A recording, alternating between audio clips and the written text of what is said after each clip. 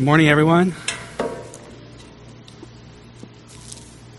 We're going to be in Philippians chapter 4. I appreciate the opportunity to bring this morning's message. It's on the secret of contentment. I think a topic, a portion of Scripture that is key to our walk.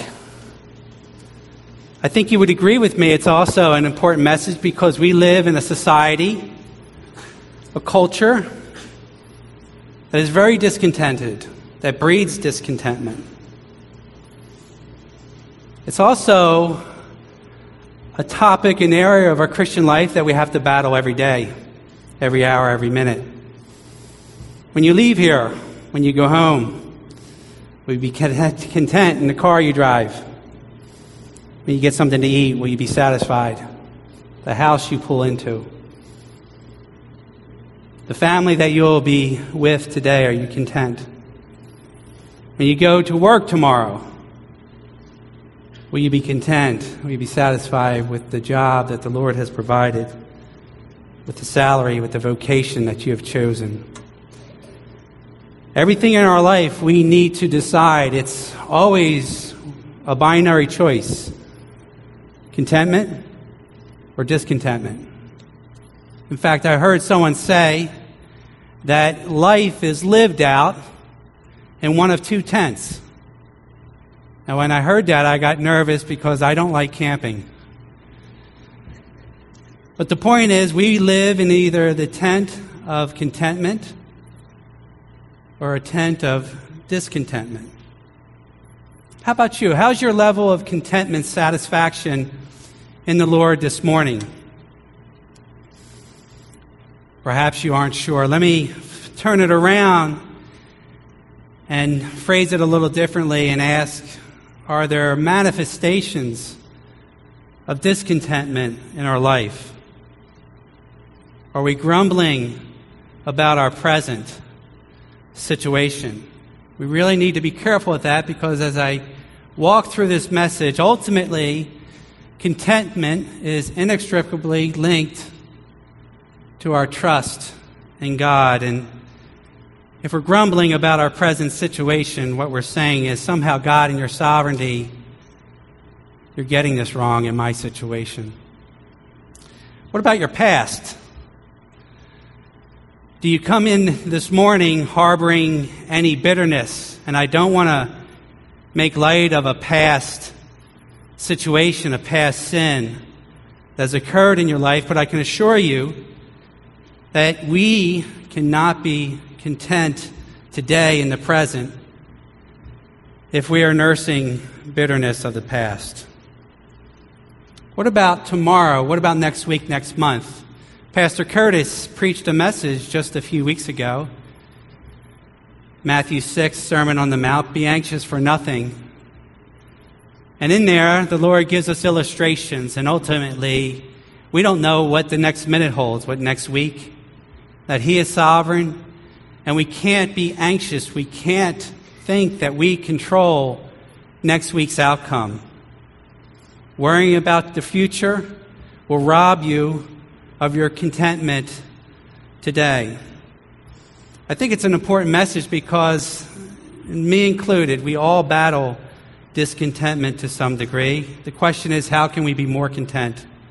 Fortunately, the Apostle Paul gives us the answer today in Philippians chapter 4, in verse 10. It's interesting because he says that he has learned, in fact, he's figured out the secret of contentment. It's interesting, if I was to ask the average person, I would say, let's create a caricature, paint a picture of someone who is content. What might that look like? Certainly wealth, right? Lots of money, good health, good looks, great car, great home, great family, big investment account, no worries. And it's interesting when we take that caricature of what the world would say is the key to contentment and overlay it on the Apostle Paul's life, None of that's true. In fact, it's the exact opposite.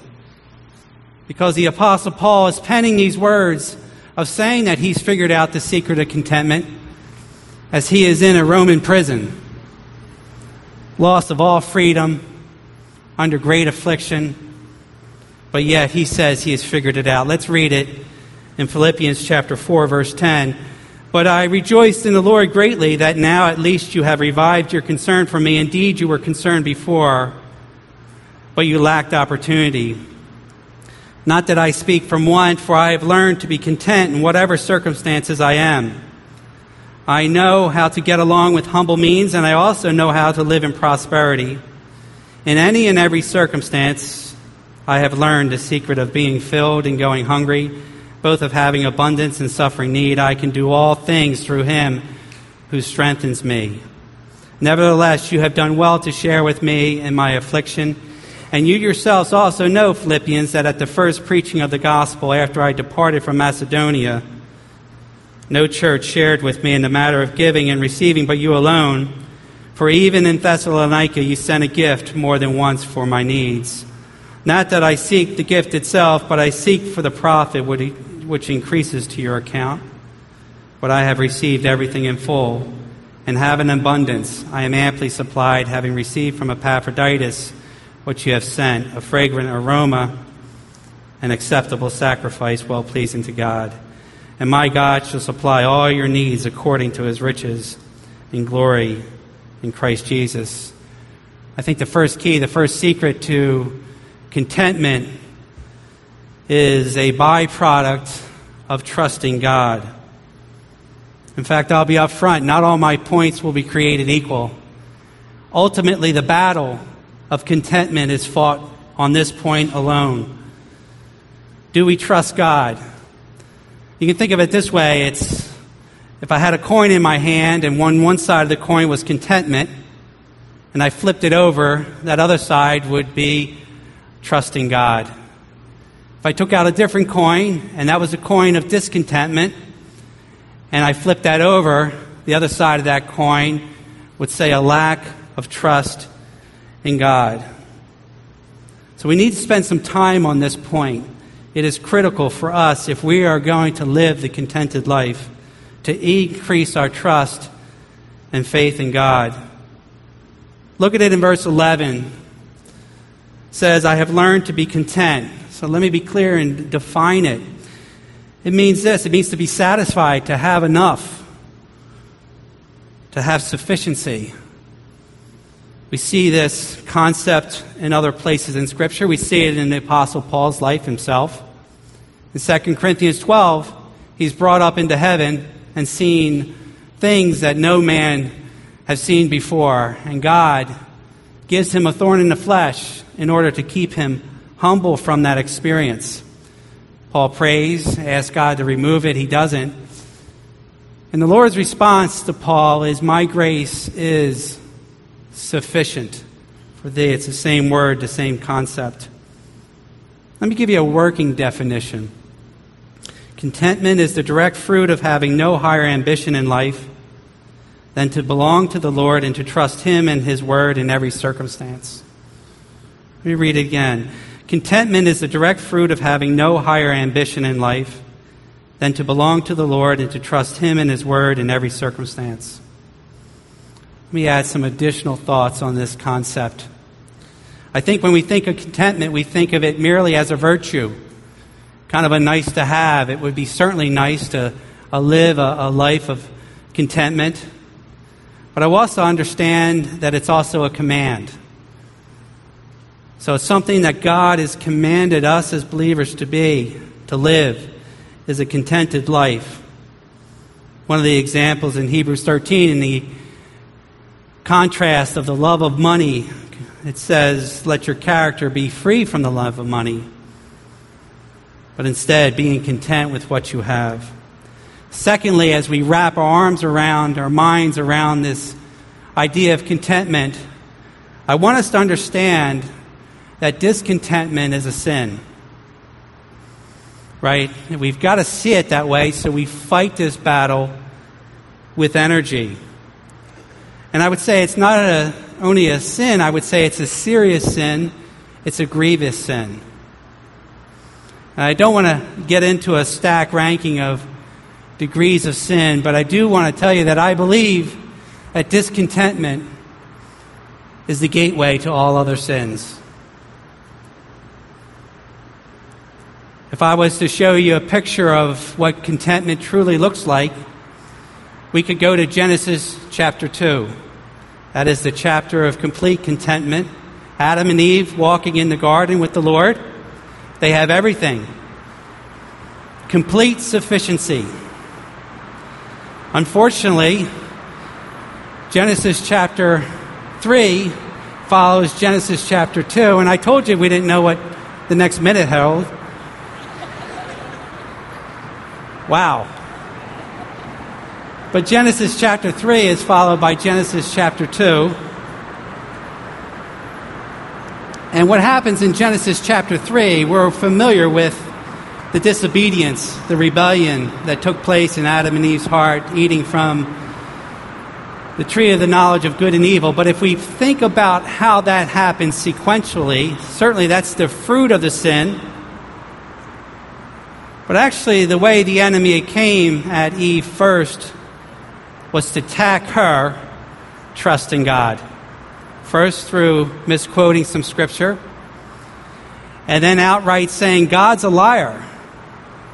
What God has promised you, what God has told you, is a lie. And you can get more satisfaction. In fact, you could even become like God if you breach His command. And that's the way the enemy works. And that's the way he will attack us in our life, to move us to a position, a mindset of discontentment, is to attack our trust in God. We see this in multiple places. In fact, the way the enemy works, we see him speaking audibly in Scripture just on 3 occasions in the book of Job. And then he shows up again in Matthew chapter 4 with the great temptation of Christ. Same attack, attacking Jesus with Jesus' trust in God, whether it was turning the stones into bread or casting himself off the pinnacle of the temple, or to bow his knee before Satan so he would be able to receive the kingdoms of the world. But each time Jesus said, "It is written, it is written, it is written," ultimately was able to reject the snares of the enemy through complete trust in God. And that's what I see in verse 10 with the Apostle Paul's life. Let me add some additional context here.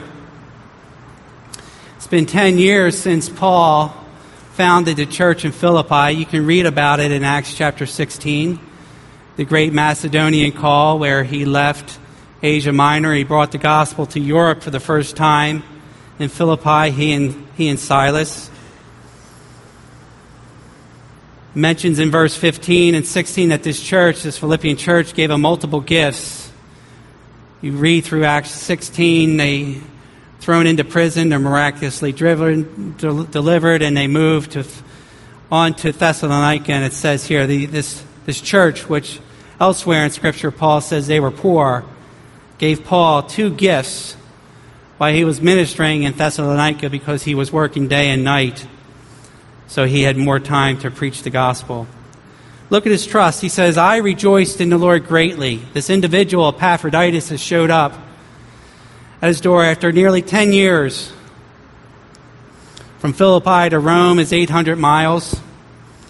And Paul says, "I rejoiced in the Lord greatly." He could see God orchestrating behind the scenes. He says, "You have revived your concern in me." That word revive is an agricultural term that means to blossom. And what Paul knows is that God worked in the Philippians' heart to bring this gift to him. He ends verse 10 by saying, "I didn't receive it before because you lacked opportunity." God's sovereign. If God wanted Epaphroditus to show up a week before, a year before, he would have. Paul wasn't bitter. Sometimes when we're waiting for God to do something in our life, we can get frustrated. We can get bitter. We don't see that in Paul's life. I'm sure as he's sitting in that prison, perhaps he had the thought, where is all the people I minister to, these churches, these people? Later on, he's going to mention he's suffering great affliction as he's chained to a Roman prison guard for most of the day. So if we are to win the battle of discontentment, we have got to elevate our trust in God. You see this regardless of what's happened in our life. We see biblical characters that have had great injustices done to them, but are able to conquer that and live a contented life, whether it's Ruth or Joseph in the Old Testament, what his brothers did to him, the evil acts. But when you can step back and say God is sovereign and trust God in all things, we have a way of remaining content in difficult times. Secondly, contentment shouldn't vacillate with our circumstances. Look what he says in verse 11. Not that I speak from want, for I've learned to be content in whatever circumstances I am. But put it another way, Paul says in times of plenty, Paul wasn't more content. In times of need, Paul wasn't less content. His contentment was something that was internal. It wasn't based on external factors. Because look what he was suffering in verse 12. He says, I know how to get along with humble means. That word humble means to be brought low in poverty. It also says to live in prosperity. We forget that prior to taking the gospel and evangelizing the known world at that time, that Paul was a very wealthy man. We can say that because in Acts it says that he was a Roman citizen, as was his parents. For a Jewish person of that day, that would have been costly. He trained under the best teacher of that day, so he had an Ivy League education. So he's seen both. And what Paul's saying is, no, my contentment doesn't waver. It doesn't fluctuate. It doesn't vacillate because it's not based on external things. That's challenging. I think if we're going to be honest, I know with me, as I read that, sometimes I have a contingent contentment. Perhaps yourself. What's a contingent contentment? What's it look like? That is the if only, and then fill in the blank. What's missing in your life that would cause you to think that, oh, if I only had X, that satisfaction, that sufficiency would be mine. It's a contingent contentment. And I can assure you, if we're not satisfied with what we have presently, more won't help. It's known as the myth of more. The German philosopher Immanuel Kant says it well. Give a man everything he wants, and at that moment, everything is not everything. The world is always hanging something else to say, no, we need this, we need that. And that ultimately will lead to contentment. Now let me add some clarifications with contentment. It doesn't mean we should try and better ourselves. It doesn't mean complacency or mediocrity. In fact, I think doing everything with excellence is a hallmark of a Christian. That's what Paul says in Colossians 3, as we work. We're not working unto men, we're working unto the Lord. So we should be doing everything with excellence and not thinking contentment is status quo. Secondly, we should be content with what we have, but we should never be content with what we are. I call this a holy discontentment, which is good. Unfortunately, many of us have this backwards, where we're not satisfied materially, but we're satisfied spiritually. We're not willing to move ahead. We're just stuck. We're not growing in Christ. We're not increasing in our faith. Paul says this in just a couple verses over in chapter 3, and mind you, as we read this, he's writing this from a prison cell. So this is not material stuff he's talking about. He says, "Not that I have already obtained it or have already become perfect, but I press on in order that I may lay hold of that for which also I was laid hold of by Christ Jesus. Brethren, I do not regard myself as having laid hold of it yet, but one thing I do, forgetting what lies behind and reaching forward to what lies ahead. I press on toward the goal for the prize of the upward call of God in Christ Jesus."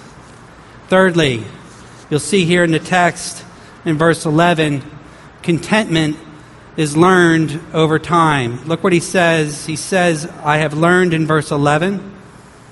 In verse 12, he says, "I have learned." And it's interesting because in verse 12, the word for learn he uses is different than the one in verse 11.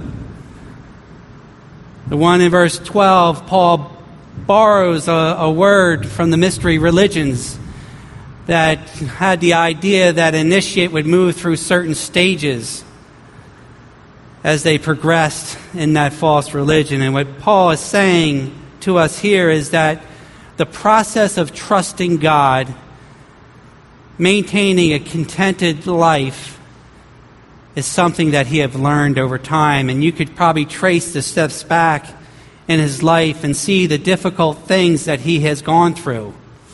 And it seems like each stage he has come through, his trust in God has increased.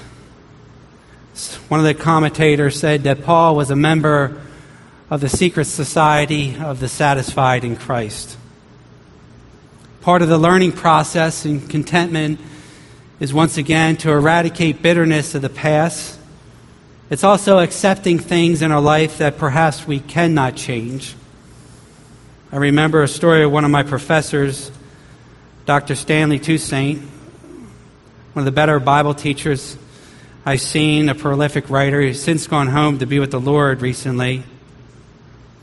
But Dr. Toussaint was struck with polio as a young child, and it significantly impacted him physically. As I think about him and being under his teaching, I don't think I've ever met an individual that was more content, more satisfied than Dr. Toussaint.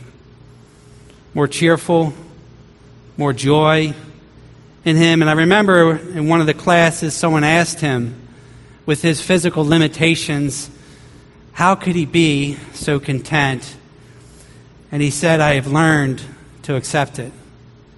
There are some things that God brings into our life, much like he did to the Apostle Paul in 2 Corinthians 12, to keep us dependent on him. We need to learn to accept it.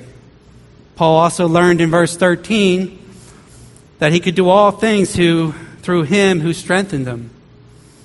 Now, when I read that verse, unfortunately, I see T-shirts with people lifting weights and achieving all sorts of great things. But obviously, in this context, what Paul is saying, the things that he can achieve is what he's talking about in verse 12. Abject poverty, going hungry. He has a way of somehow to rise above that. And he does it because it's internal. Christ is in him. Paul says in Galatians 2, "I've been crucified with Christ, and it is no longer I who live, but Christ lives in me." Christ is indwelling me. And the life which I now live in the flesh, I live by the faith in the Son of God. It's interesting. What does this look like in verse 13 practically? John MacArthur, in his commentary, has a good illustration. He calls Philippians 4:13 God's spiritual pacemaker. So you think about how an actual pacemaker works with a physical heart. It reaches a point where the physical heart can't move on. And at that time, the pacemaker will kick in. As believers in the Lord Jesus Christ, with the Holy Spirit indwelling us, we've got to cling to this promise and know that when we reach the end where we can't move forward, we can cling to this promise, and God's spiritual pacemaker will kick in. on this verse, which is a pretty important verse for us as believers to cling to. Warren Wiersbe says this: what life does to us depends on what life finds in us. And what life finds in us depends on what we find daily in Christ. Contentment will be linked to what we are finding in the Word of God each day. I would suspect, as it is in my life, if I'm not spending time in the Word, discontentment will creep up in my life. Lastly, contentment grows when we focus on others. If we live a life just for ourselves, we'll never be content. I think living for others is probably a theme of the book of Philippians, one could say. Philippians 1:9, Paul says this: "In this I pray, that your love may abound still more and more in real knowledge and all discernment." He goes on in chapter 2, he says, "Do nothing from selfishness or empty conceit." Remember, he's writing this from a prison. "But with humility of mind, let each of you regard one another as more important than himself. Do not merely look out for your own personal interests, but also for the interests of others." That brings us to verse 14, where he says, "Nevertheless," because I think one could read verses 10 to 13 and Paul saying, my contentment, my sufficiency is exclusive from your gift. And I don't think that's the complete message he wants to bring. So he gives a contrast here with nevertheless. He says, "You have done well." The word literally means a beautiful thing in its character. You did right, Philippians. What they do, it says they shared in his affliction. It's amazing how the body of Christ can work. Philippi, 800 miles away. And what Paul is saying, the word he's saying, you're sharing with me. You're helping me. You're coming alongside of me. And you're partnering with me. Paul also is thinking about their past generosity in verses 15 and 16. He's talking about this church was special to him. "No church shared with me in the matter in giving and receiving, but you alone. For even in Thessalonica, you sent me a gift more than once for my needs." You can almost feel Paul talking about this and their great act of kindness to him, lifting Paul's contentment. And in turn, as the Philippians would read this, they in turn realizing that they too have done a good thing. And like Paul has said before, interestingly, at this church in 2 Corinthians 8, it says they were a poor church and they gave out of their deep poverty. In verse 17, Paul is like as excited and pleased as his gift as far as meeting his needs. And in that day, in the Roman prison system, the state didn't provide. The prisoner was dependent on family and friends to provide their sustenance. Paul says in verse 17, "Not that I seek the gift itself, but I seek for the profit which increases to your account for ministering to me." It's a good picture of laying up treasures in heaven, something that also Pastor Curtis has spoken to us about recently. If you're struggling with discontentment, I would ask you, do you rejoice in the blessing of others? Are you blessing others? In verse 18, Paul says in a roundabout way that ultimately that they didn't give to him, that they gave to God. He says, "But I have received everything in full and have an abundance. I am amply supplied, having received from Epaphroditus what you have sent, a fragrant aroma and an acceptable sacrifice, well-pleasing to God." You didn't give it to me. You ultimately gave to God. He's borrowing language from the Old Testament. It's interesting. Chris read from 1 Peter 2. I think we can lose sight of that in the New Covenant, that there are spiritual sacrifices that we still offer up to God. There's 5 that are listed in Scripture. This is one of them. Giving, as the Philippians did. Romans chapter 12, where Paul says, encourages us to present our whole bodies, everything we have, to dedicate ourselves to the Lord. And that would be our spiritual service of worship. And that comes about through the renewing of our mind, not being conformed to the things of this world. Another in Romans 15 is sharing the gospel, leading others to the cross and the resurrection of Christ. Hebrews 13 talks about our praises, our spiritual sacrifices to God. And also in that same chapter it says our good works are spiritual sacrifices to God. I think love your neighbor this week. There was an accumulation of spiritual sacrifices from the young people in our church as they did well and ministered to others. In verse 19, he closes this thought out, and my God shall supply all your needs according to his riches and glory in Christ Jesus. Once again, anchoring us back in the trust and sovereignty of God. How can we be more content? What's the secret?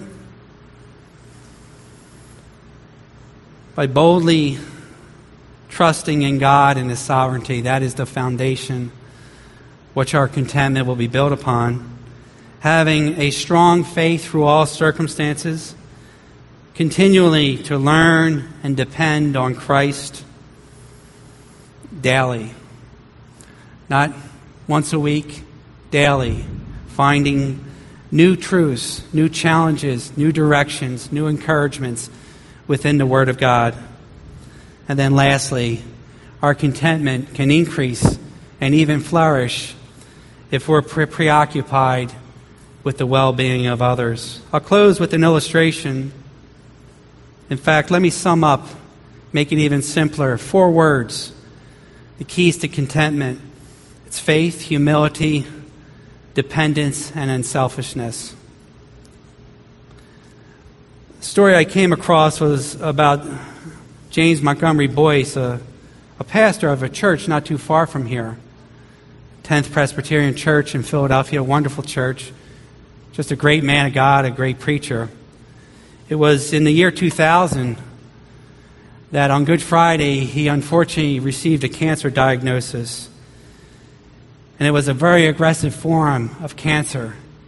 And James Montgomery Boyce would pass away within 2 months. The story that I came across was told by his pastor. In one of his remaining days, he was with Dr. Boyce, and he asked Dr. Boyce, what message do you want me to give to the congregation? And Dr. Boyce asked him just to give him one message, and that was, tell them that I died content in the will of God. Contentment is a virtue, a command, will certainly serve us well in this life. But when you think about it, at the end of our lives, contentment, trusting in God, in his gift of salvation, it's the only thing. It's my prayer this morning that we would live a life that is contented and pleasing to God, so we won't have to worry about that day, and we'll be forever living a life that is contented and in the presence of the Lord. Let's pray. Father God, we live in a world that distracts us, sends false messages, tempts us to think that we could gain contentment, satisfaction through earthly things, through material things. Lord, it's a battle that we face daily. We interact with social media and see things, and our mind plays tricks on us in our own fallen state. So, Lord, we ask that you would give us a great measure of strength, a great measure of faith. Increase our trust in you and your sovereignty, Lord. Let us be content with whatever we're going through, Lord. Lord, let us learn each and every day through things you show us in your word how we can trust in you more, to be more content. And Lord, at times, let us take our eyes off ourselves. Let us be more, let Golgotha Town be more like the Philippians. We need more people like Epaphroditus, willing to risk all to minister to others. Lord, we ask that you would strengthen us and bless us this day as we move forward and seek to live a contented life in you. Amen.